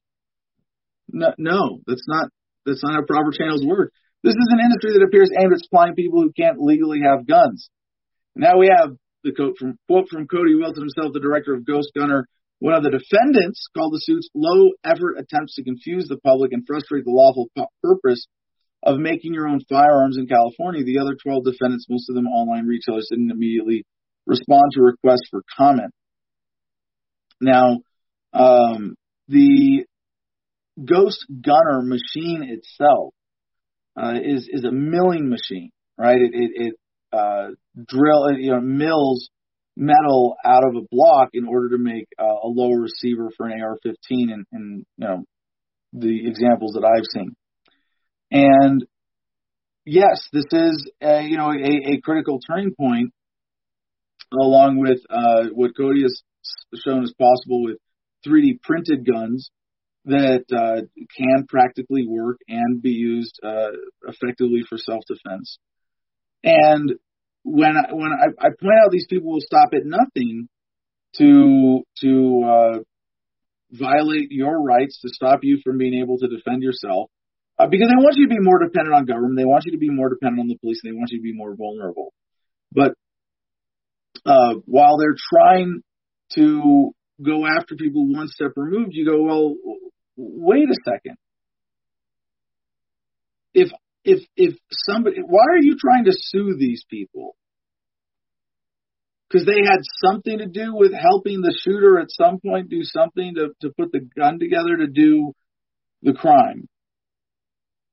And this is just one of the underpinnings of the American legal system, which is not a justice system. In fact, it is often an anti-justice system, is that there's really no universal standard of responsibility. Who is responsible? Well, no, the guy who pulled the trigger is responsible. Because if you really go beyond that, well, if you gave him the gun, okay, but you didn't have to pull the trigger, you didn't make it happen. Well, if you gave him the machine to make the gun part, one of the gun parts, then what if you gave him the car to drive to the scene of the crime? What if you made the car? What if you're his mom and you made him breakfast that morning?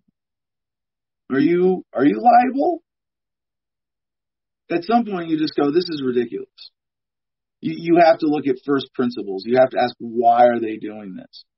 And I would say to those families, I'm sorry for your loss.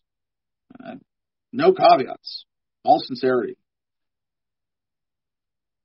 I'm doubly sorry that it seems you've been misled to being pawns of somebody's political agenda, along with so many other well-intentioned anti-gun activists in the United States. And I hope you can see through that. I hope you can see how you are being used. And that if you can just ask, what are the first principles here? Why is the shooter wrong to have killed your family members? Because they own themselves. It was a violation of their rights to life. Their lives were theirs. They were taken. Well, similarly, you cannot use this as an excuse out of sorrow or anger or fear and allow yourself to be manipulated to now become the violator, the aggressor, and go and take money from people because they had something to do with the shooting, even though they had no direct responsibility. So, good luck to Cody and everybody else who's fighting this. Before we get to our final block, well, let's see, we have a couple scary stories, and then we have a positive tech update block to round out the show. Well, let's check in with the audience, see if our contest of contests has any entries, and remind everybody that you can win membership in the Producers Club today by telling us how you want us to give away Producer Club memberships on the air. Did I say that right, Tim? Yeah, I believe so, yeah. And this is your way. This is the way you could buy your way in for $10 a month. You could become one of our better patrons at patreon.com/Adam versus the Man. That'll get you in the Producers Club, but it's easier and you can do it for free right now and be in there by the end of the day if you just come up with a contest for the live show. That's all you got to do. So then they can feel our world, see how hard it is to come up with these contests all the time. Well, if people like it, I mean, we can keep doing the video clips where we play, audio from some clip that you should recognize, some political history or recent news clip, and anybody, best answer, explain what that is, identifying the speaker or event, occasion, date, etc. I'm not. I'm talking about you. Oh, CJ's pulled the random one up. People everywhere. When I come down here to Texas, I was looking for something. I didn't know what. It seems like you added up my life, and I spent it all either stomping other men or, in some cases, getting stomped. Interesting. Well, I know the speaker in terms of the actual person there. I don't know the context, the what movie or whatever. Hey, now you're giving away. You added an extra clue. Oh, not all of our clues are not for movies. But anyway, there's another clue. If you want to do that today. All right. Any other general comments? Yeah, you remember we were talking about ad porcus being the ad hominem. 1054 says ad hominem. Yes. Oh my gosh. Too obvious. How did we not get that right away?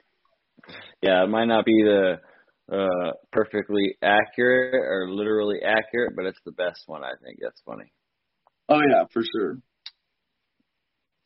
So Don't Be a Statist says, as an American, I rate my freedom on the inverse of how many government-mandated numbers are on my firearms. Less numbers equals more freedom. Simple math. Yeah. I think in a free society you'd still have serial numbers on guns, but it'd be optional, right? If it wouldn't be government mandated, certainly. That number on your gun is government saying, okay, you can defend yourself, but only with our permission. But if you do, we're going to know about it. And not if you're a felon. Yeah. Or not felon. Other underclasses of American society. Right. Empty Matter points out when we get stun guns, he says set gun to fart stun. He wants stink bomb guns, I guess. I don't know if that's I wouldn't want to use that because I'd be like, now it stinks. No, I think this is a smarter comment than you're giving him credit for. It's still a dumb comment, but it's a little bit smarter than you might think, Jim, because when he says fart stun, he means that you can set your phaser to shoot someone with a zap of electricity that will cause them to lose control of just the air in their bowels. Right. Okay. Which would cause it to stink. From a distance. Well, how effective is that going to be at solving any problems you're trying to solve with it? Is TJ just showing us a video yeah, I guess. of a fart gun? An actual fart gun. Okay. He put a lot of thought into this, I think. I think this might be a side pet project of his. I don't know. CJ, what do you think about guns? Why don't you come give us your 2 cents? You're going to be showing us how to make them. Nope. He said no. Nope. All right. So let's get on to our last news block. If there are no critical comments, and we'll come back to you, the audience, for your last election contest entries here. Did I say election? Why did I say election? Anyway, I'm trying to think about all these stories coming. We do have a couple more important ones to cover, so let's jump into it. AlJazeera.com, France reveals details of controversial separatism bill. Yes, let's see what's going on in France, according to Al Jazeera. The bill, supported by President Macron, aims to regulate Muslim spaces such as mosques and will now be debated in Parliament. And, France has, their official slogan, Liberté, Égalité, Fraternité, freedom, equality, brotherhood. And, this story has a great photo with it of Macron looking serious and pointing from behind a podium in front of those words. And it's just every time they freedom, equality, brotherhood, it really does capture, and I think this one goes back to the French Revolution, is that there is a sort of subversion of the concept of freedom, or redefining of freedom as authority granted privilege, right? Because Well, freedom, as long as you have equality and brotherhood with it. Mm-hmm. So this new law is aimed at tackling what the government terms Islamic radicalism. Was unveiled this morning. President Macron has promoted the bill to target what he calls separatists undermining the nation, but rights groups have raised concerns over the law, saying it would discriminate against French Muslims. Among notable measures is making school obligatory from age 3 with the ability to opt out in favor of homeschooling for special cases only. The measure is aimed at ending so-called clandestine schools run by hardliners. Another article encourages mosques to register as places of worship so as to better identify them. Again, you have freedom of religion as long as you have our permission. Many of the nation's more than 2,600 mosques currently operate under rules for associations. Foreign funding for mosques, while not forbidden, would have to be declared if more than 10,000 euros or 12,000 US dollars. The draft would make it a crime punishable by fines and up to a year in prison for a doctor to provide a young woman with virginity certificates, sometimes demanded ahead of marriage. French doctors and Muslim feminists are also against such certificates, but some have argued against an outright ban, saying it could harm women who could face violence without them. Yeah, talk about unintended consequences. To do away with forced marriages, a measure in the bill requires the couple to meet separately for an interview with an official when there is a doubt about free consent. Because the government is so good at consensual relationships. Mm-hmm. Yeah, I don't consent to any of your bullshit, government. If the doubt persists, the official must take the issue to a prosecutor who could forbid the marriage. Yeah, those practicing polygamy would be forbidden French residence cards. So we can't stop you from practicing polygamy, but we can take your benefits away. Yeah, okay. When Macron spoke about the bill earlier this year in an attempt to drum up support, he said Islam was a religion in crisis globally, a comment that upset Muslims across the world and led to anti-France protests. Now, is it a religion in crisis? I mean, it seems certainly more vibrant than most other major world religions today. Is it a crisis when your religion is so good that people are blowing themselves up for it? No, that's the success of religion. But there is a certain sort of Western chauvinism or bias inherent in saying that somebody else's religion is a religion in crisis. But who knows? Maybe I'm sure that you could cherry pick a set of criteria and justify that position. So this is an important story in terms of what government is able to get away with now with when they've got you so afraid of the other.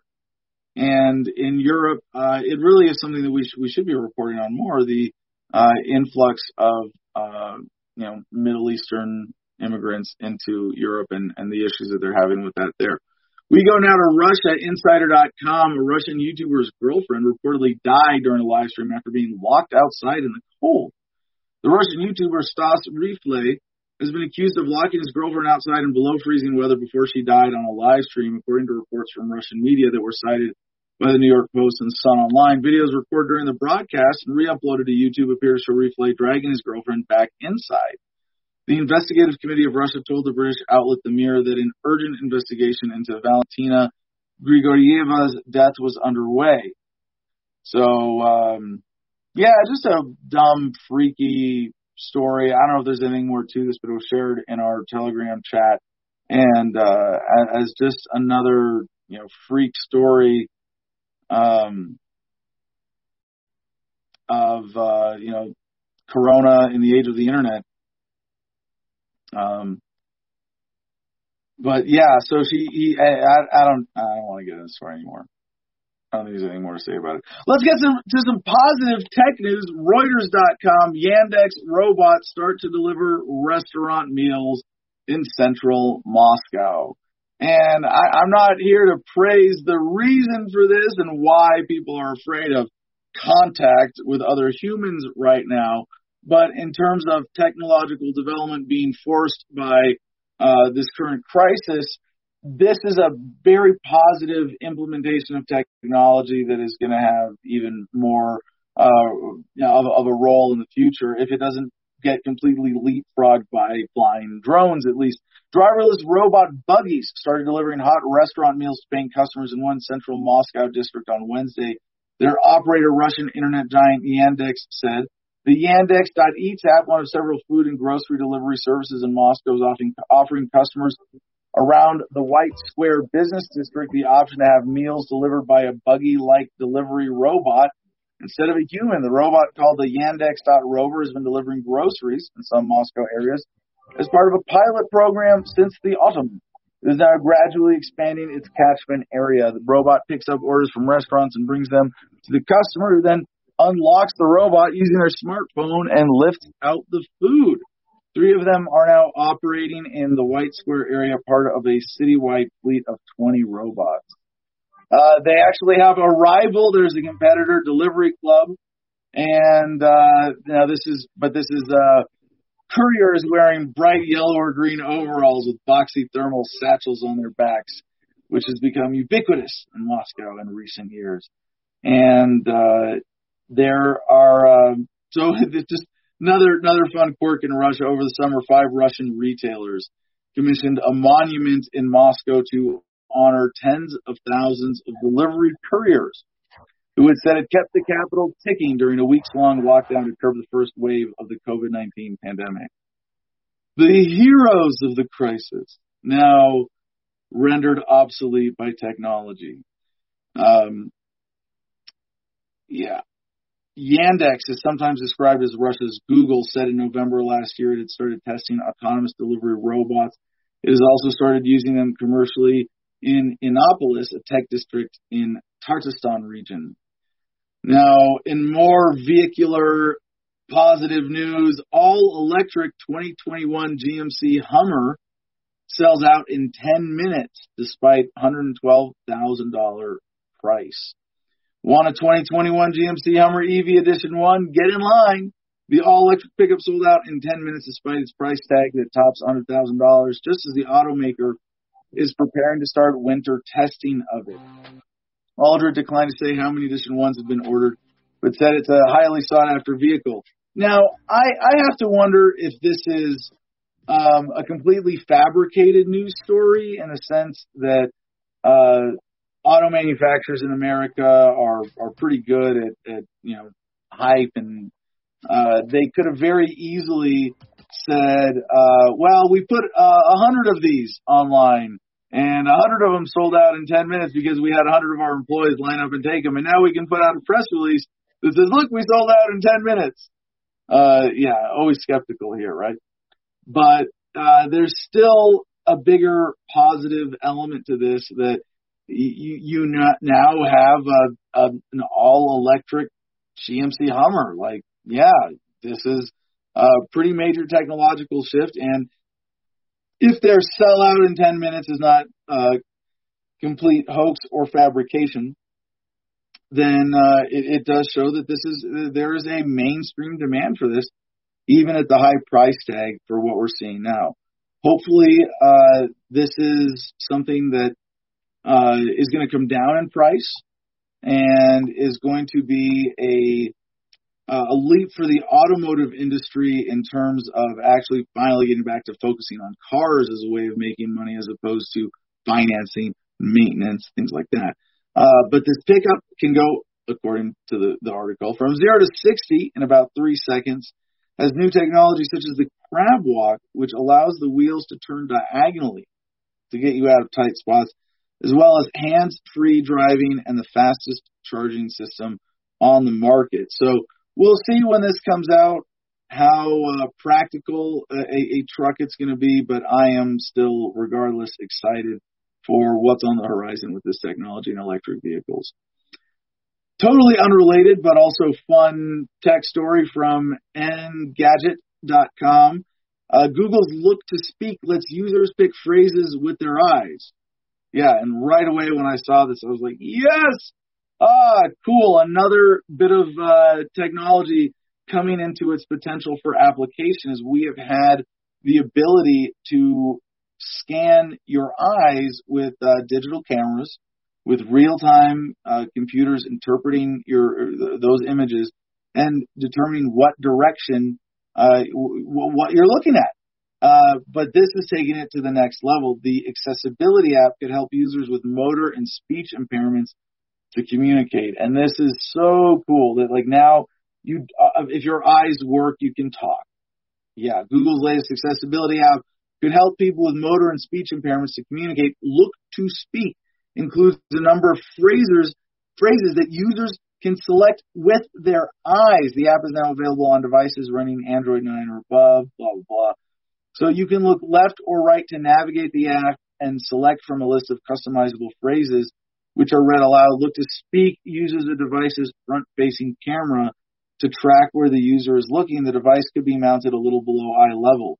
Now, this is definitely, I'm excited that this is happening. This is definitely a very positive, alleviation of suffering and humane implementation of this technology. There is also a ton of other applications that could come out of even this simple ability to interface with a computer with your eyeballs through a camera.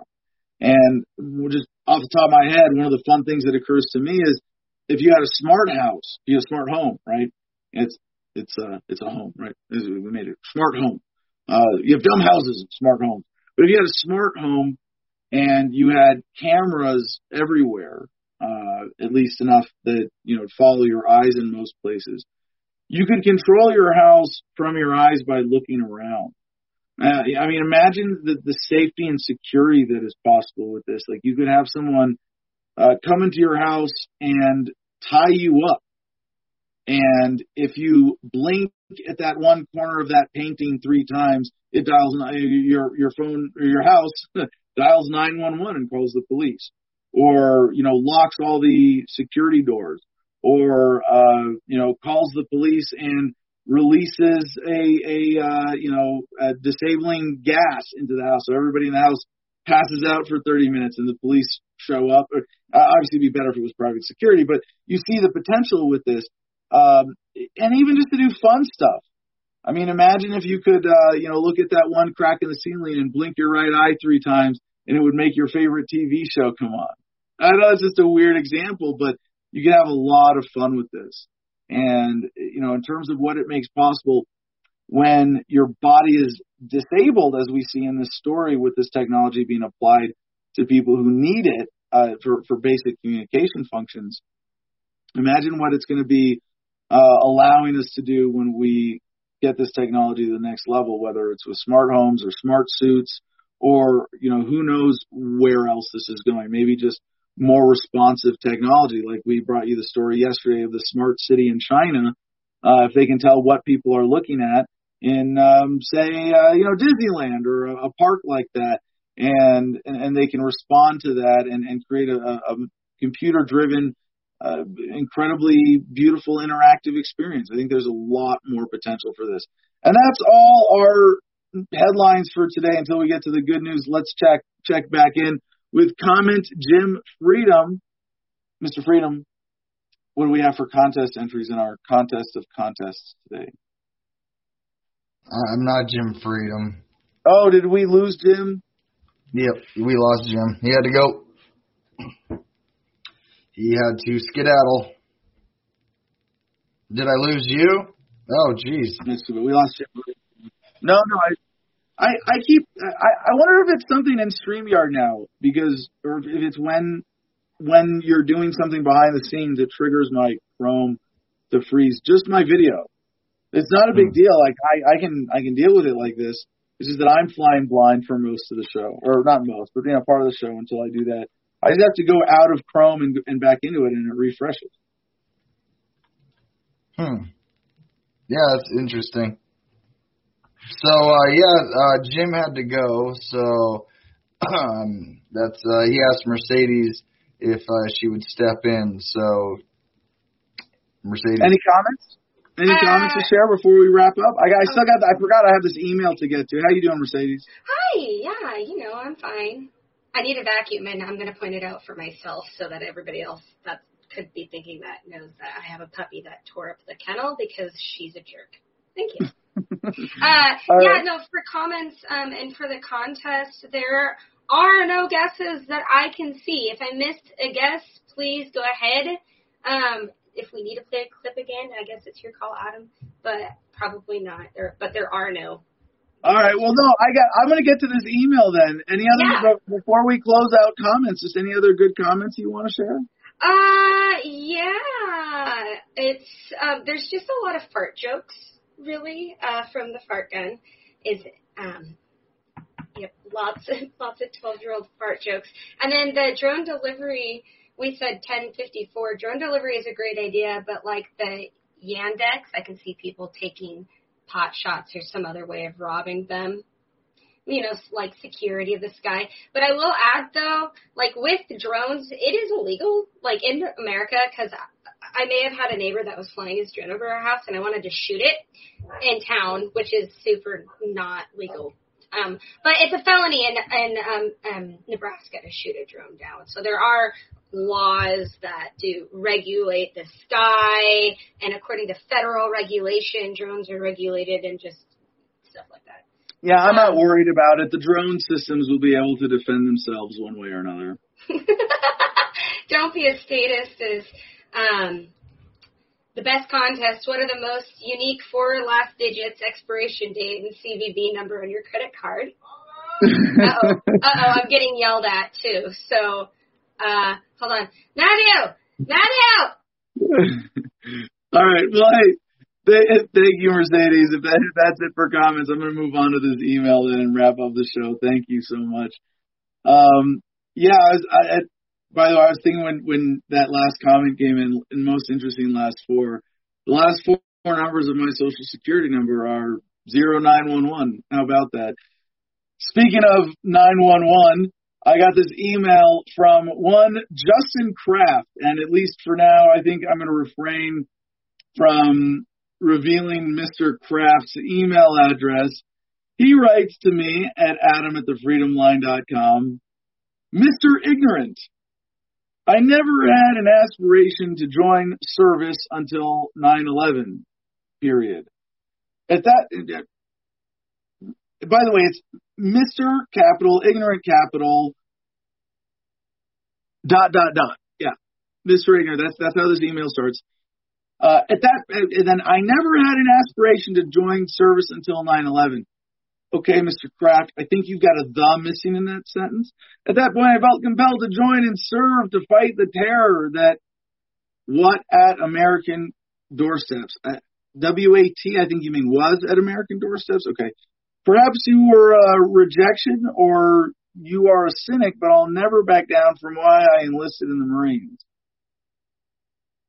I'm going to have to just chalk this up to being a really drunk email. I wonder if this is actually a Marine, though. Yeah, they have remedial math and grammar and spelling and stuff for Marines, but they're not drinking proof. I pity you for feeling the way you do. I feel great. I'm sorry you feel pity. It's sad that you think the military is disposable in your eyes. Well, in my eyes, I think it's disposable because I don't need the military in my eyes. That's ridiculous. But do I need to take this opportunity to clarify my position here? The military is an agency of the government, of control and protects the government, and it's anti-American because the founders of this country said that we shouldn't have anything that they would have called a standing army. They preferred militias to militaries because they knew that militaries defended governments and militias defend free people. And Mr. Kraft, as I would point out, you are not a warrior in the Marines. Or if you are, you have subverted what it means to be a warrior in order to be a soldier. A warrior is someone who stands up for what is right and defends the innocent. A soldier is someone who's willing to kill for politicians. And by that definition, Marines are not warriors. They're soldiers. I say they're part of the branch of the Army, devil nuts. No, But you are a soldier. You are a lackey. You are someone who is willing to follow orders rather than do the right thing. So is it disposable? Well, yeah, murder is disposable. Rape is disposable. Theft is disposable. Militarism is disposable. These are bad ideas. These are crimes that are holding back humanity, because a military, by definition, a standing army, is funded by taxation. Taxation is theft. Warriors are supposed to stand up to criminality and injustice, not be a part of it or accept funding by it. I have friends and family who won't be here for the holidays because of their selfless sacrifice. It's not a sacrifice. Misguided, perhaps.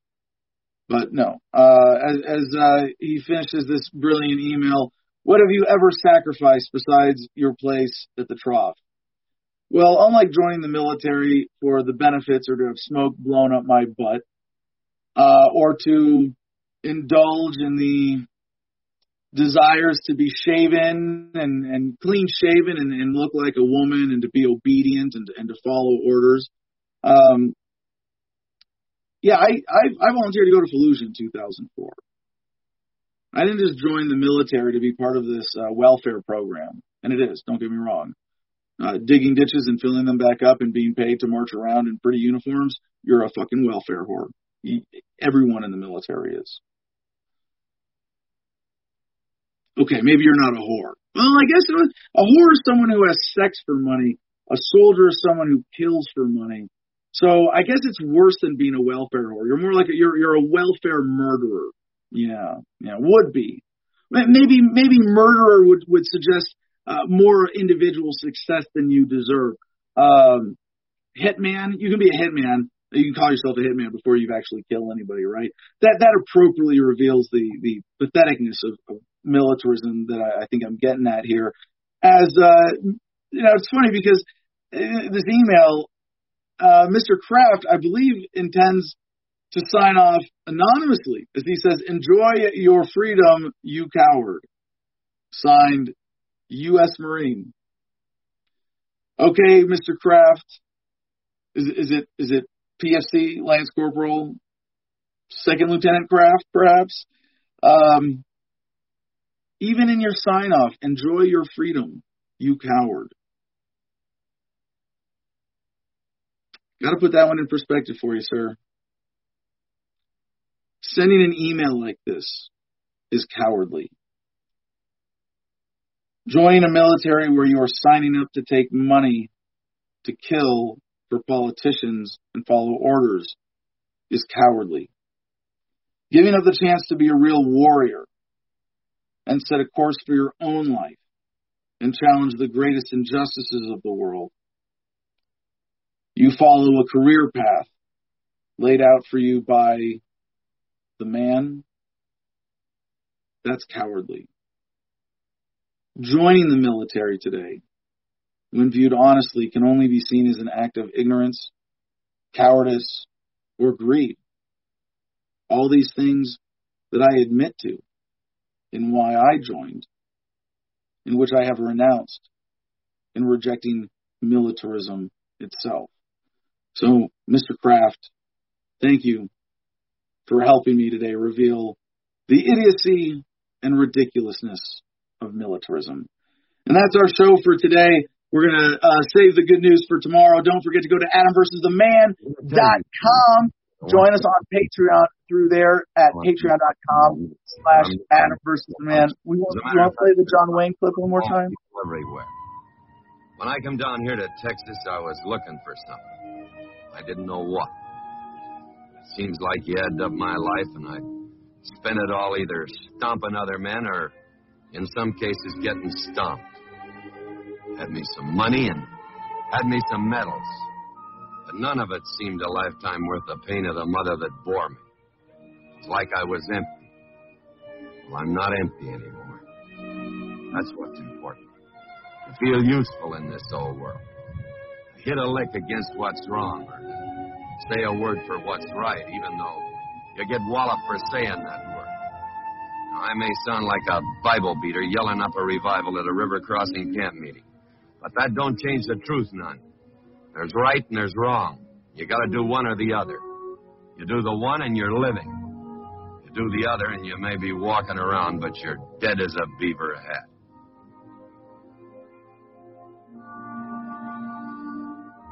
Very apropos. Thank you, CJ. And for getting all our promos out of the way, don't forget the other websites. I will read into the record for our audio listeners. Check out cigarfederation.com, promo code Adam10, all caps, gets you 10% off, and makethemdebate.com. Let's make another debate happen. With that, mwah, peace and love, y'all. Choose happiness and be excellent to each other.